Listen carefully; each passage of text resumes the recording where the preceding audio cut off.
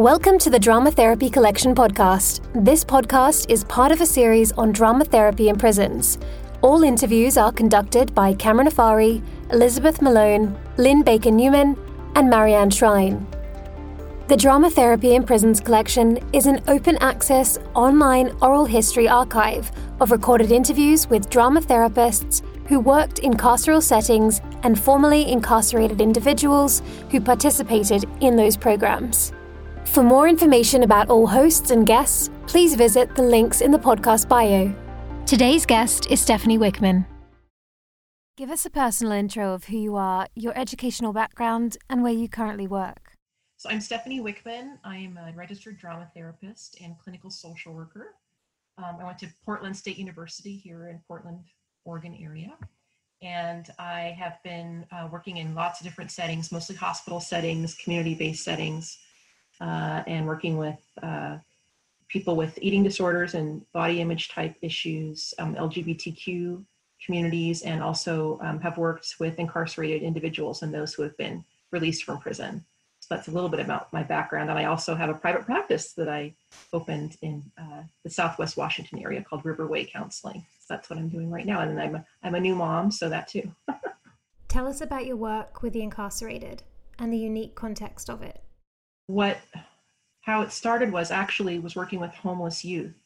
So it was one of my very first social work jobs, and it was even before I had my degrees. And what I started noticing was that a lot of the teenagers I was working with were either had aged out of foster care or were in the juvenile justice system, which started my work in doing volunteer work within the juvenile justice system.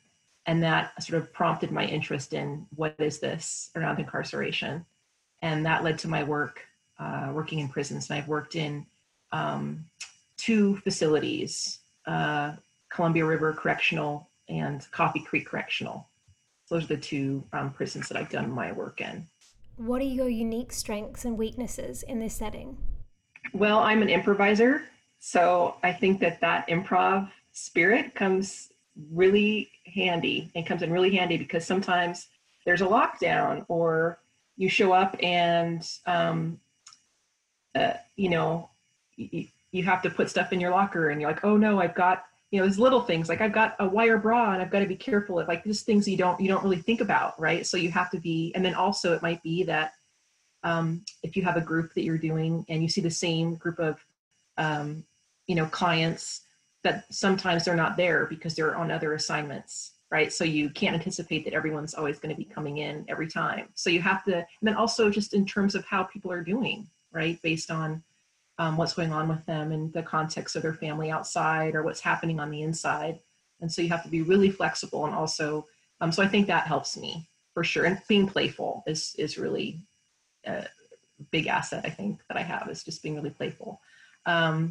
And also, I think some of the challenges, I think when I first started, I wasn't as aware of my privilege. I was, but I didn't really know how to articulate it as much. So coming in as a middle-class white person, right? I think that of course, when I wouldn't say make mistakes, but I think I wasn't as aware of it in terms of coming in and really trusting that, I needed to build trust and build rapport with people and really come in and name all of my privilege, including being out and being somebody who could leave every day. What do you hope to get out of doing drama therapy in prisons? I've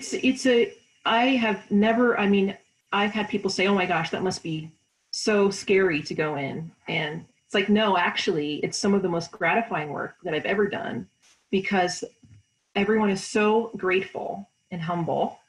And yes, people are compliant in lots of ways, right? And sometimes there's a guard who's outside, right? And so it's a different kind of a context.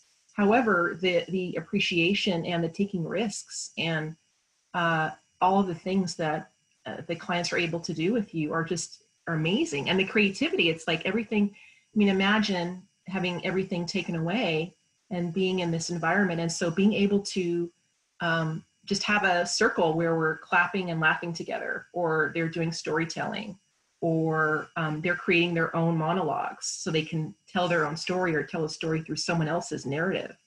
and then sharing it with everybody. And you can see people going like, wow, that was really good. When did you do that? Oh, we did it last night, on a napkin.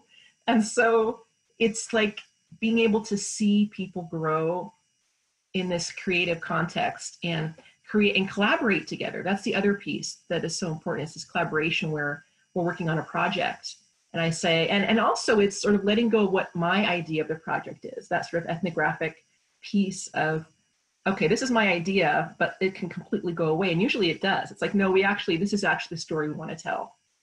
And sometimes the administrators are like, well, you can't talk about drugs or sex, or, right? Sometimes they have lists of, it's been my experience, it might have changed, but sometimes they're like, you have to sort of, there are some nuances and ways to sort of work around some of the limitations of like drug talk, that kind of thing. So there are limitations that way, but people are so creative in terms of the work. And it's beautiful. It's beautiful to watch the experience and to watch people really come into their own in that way, in really hard circumstances.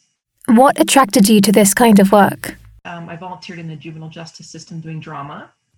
And then in graduate school, I had the opportunity to work with, they're called Women in Community Service, and they help female identified folks in terms of issues of poverty and looking at marginalization. And their work is a lot in prisons, essentially. And so that was part of my capstone.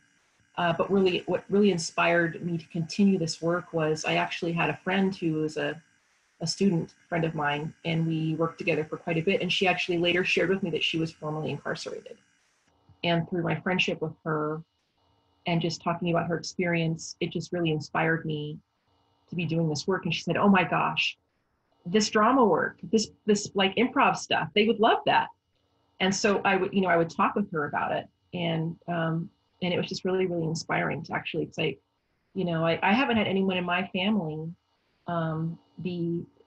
certainly there have been folks who have been maybe arrested, but in terms of going to prison. So I think that's, again, part of my privilege. And so to be able to sort of know somebody and to connect with them, I think that inspired me to first start some of these projects. Can you share an example of a success story that changed people's lives? Two of the, so I do a series of different classes, and the two that really are sticking out is there was a play that we created called Count Time, and this was almost 20 years ago, so it's hard to believe, and it was an ethnographic theater piece.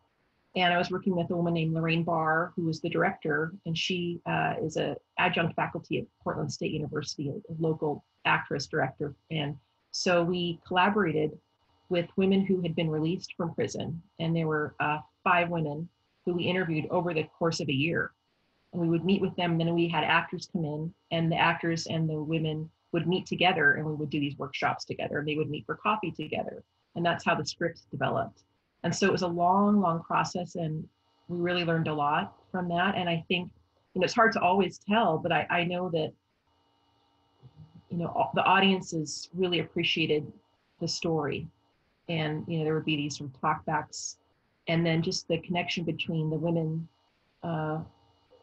who were incarcerated and this relationship with the actors. And I hopefully we did our best to make sure we were telling the stories and being respectful and really honoring their voice in it. And so that was just a fantastic experience. And another would be, I did a women in comedy class for in a female prison, and it was fantastic because we did a series on sketch comedy, improv, stand-up comedy. So they would bring their own stuff and like, what about this comedian? Well, what about that? I want to write this. No, I want to do that. And so for this series of several weeks, they were their own researchers, they were their own writers, they were their own directors. I would leave and come back and go, oh, we wrote this thing. What do you think? I'm like, oh my gosh, that's fantastic. Like, how did you, and they would be these great scripts. And then then they helped me put it together. And then they ended up performing and they got to invite 2 or 3 other inmates that they wanted to come see the performance. So that's how we had it at that point. But to be able to have it culminate into this performance for them. And, at the end, they were hugging and crying and just saying, this was so great to be able to laugh, to be able to use our own stories, to be able to make this thing. I'm always going to remember it. And I remember hearing that. I'm always going to remember this. And that's what fills my heart, is helping facilitate that kind of a creative dialogue where they're able to really just showcase who they are and what their lives were like and how they got to where they are, and who they want to be, the vision for their own future. What is your ideal for working with the incarcerated? Really, I think there should be a drama therapist just hired on site. And I think they should be compensated, right? I think a lot of times people volunteer in these settings, and it's like, well, we'll take a volunteer to come in, and that might have changed, but ultimately that our work is supported and that we're in more institutions and we're able to take that into the community to share with policymakers or with the public, to say this is the work that's going on. So I think ideally it would be, educating others on the importance of creative arts and how it can be so useful in terms of, giving people creative outlets and direction. And it's not about, there's a misconception that it's about entertaining. Oh, you're here to do that drama thing. You're going to do a little play, right? And it's like this minimization. It's like, no, I'm actually a mental health therapist and we're doing therapy. And yeah, we play and we do script work and we do all these things, but they're transforming. And so it's helping educate others, staff, administrators, all those people in terms of the importance of the work. And so I think ultimately it would be an environment where that's seen and respected. Where would you like to see drama therapists working with the incarcerated 5 years from now? I would love to see more drama therapists sit in more facilities, juvenile justice centers, minimum, medium security. I mean, I just coming into more settings and demonstrating the power of this. Because again, it can come in lots of different forms, and each drama therapist who comes in is going to have a unique way of working, or co-facilitators, right? There's a lot of benefit of two people coming in to help so they can check each other's work and make sure that that things are going well, that the interventions are going well, and also, or even bringing in another art therapist, right? Sometimes those kind of collaborations, or having an expressive arts therapist. So drama therapy specifically has a lot of benefit. And I do think that having someone who's got a creative-based modality within that setting is ideal, because you can sit in a room, I mean, we know this, and you can talk, right? But to be able to actually externalize, okay, what are you feeling right now? I'm feeling like I don't want to be here. Like, I don't want to be here. Okay, so what does I don't want to be here look like? And then what else are you feeling? Well, there might be a little hope there. Okay, what's a little hope look like? So instead of saying it, they have two people who can be, I don't want to be here, and here's a little hope, next to each other. And then say, okay, what else is in there? Screw off, fuck off is in there, right? Okay, that's in there too. What else is in there, right? And so you're externalizing the internal world, and it's so powerful. And the more that we can get people to be doing this work, the more beneficial and powerful that it is. How do you see this work influencing policies beyond prison or for post-prison experiences? My experience of doing the ethnographic theater piece, working with women who were formerly incarcerated, that experience, doing the drama therapy work even after they had been, released. I mean, it helps them have a venue and have a voice. So that kind of work can happen even afterwards. But when I think about systemically, there's just so much that we can be advocates for in terms of disparities, in terms of sentencing, in terms of looking at being an advocate and looking at what brings people in the first place, in terms of advocating, in terms of poverty, talking about trauma and the effect of trauma, what's ultimately bringing people in, and how are we actually healing and restoring and working to really look at the whole person versus, a number or something that we have to check off a list in terms of, they did rec therapy yesterday, they don't have to do that. So I think we're the voices, we can be the voices to go out and to talk to, on a state level and national level, and to work for the Western Prison Project, I know, is a great one, an advocacy group, or the sentencing projects. There's lots of different groups that you can be involved in as you're doing this work to help in a more systemic way. Why should prisons have drama therapists working? We should have drama therapists in prisons because we, again, are mental health professionals, and everybody needs therapy, especially in these settings. And I'm not just talking the guards too, right? I mean, that's different. But when the guards see the work and they go, wait a minute, that person who wasn't talking yesterday and that person, when they weren't talking for months, and now they're actually like doing a mirror exercise together, like what's happening? So that wouldn't really be able to happen. If you go into a room with a solo therapist, you don't really see the work, but being in a group where you get to see collaboration, you get to see someone's perspective and point of view, and ultimately their creativity, their soul. And that's the power of a drama therapist, is that we can take old stories and make them new again. We can learn somebody's stories and what brought them here and what their dreams and visions are for the future. We can laugh and be playful, and there's a lot of benefit in that.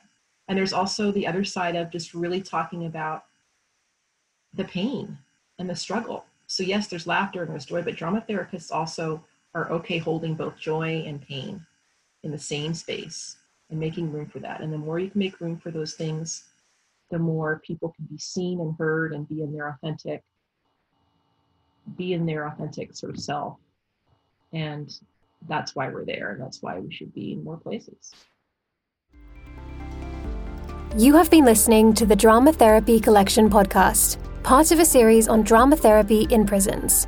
You can listen to a new episode every Thursday on all major podcast platforms, or you can watch the video recordings of all interviews on the Drama Therapy Collection YouTube channel.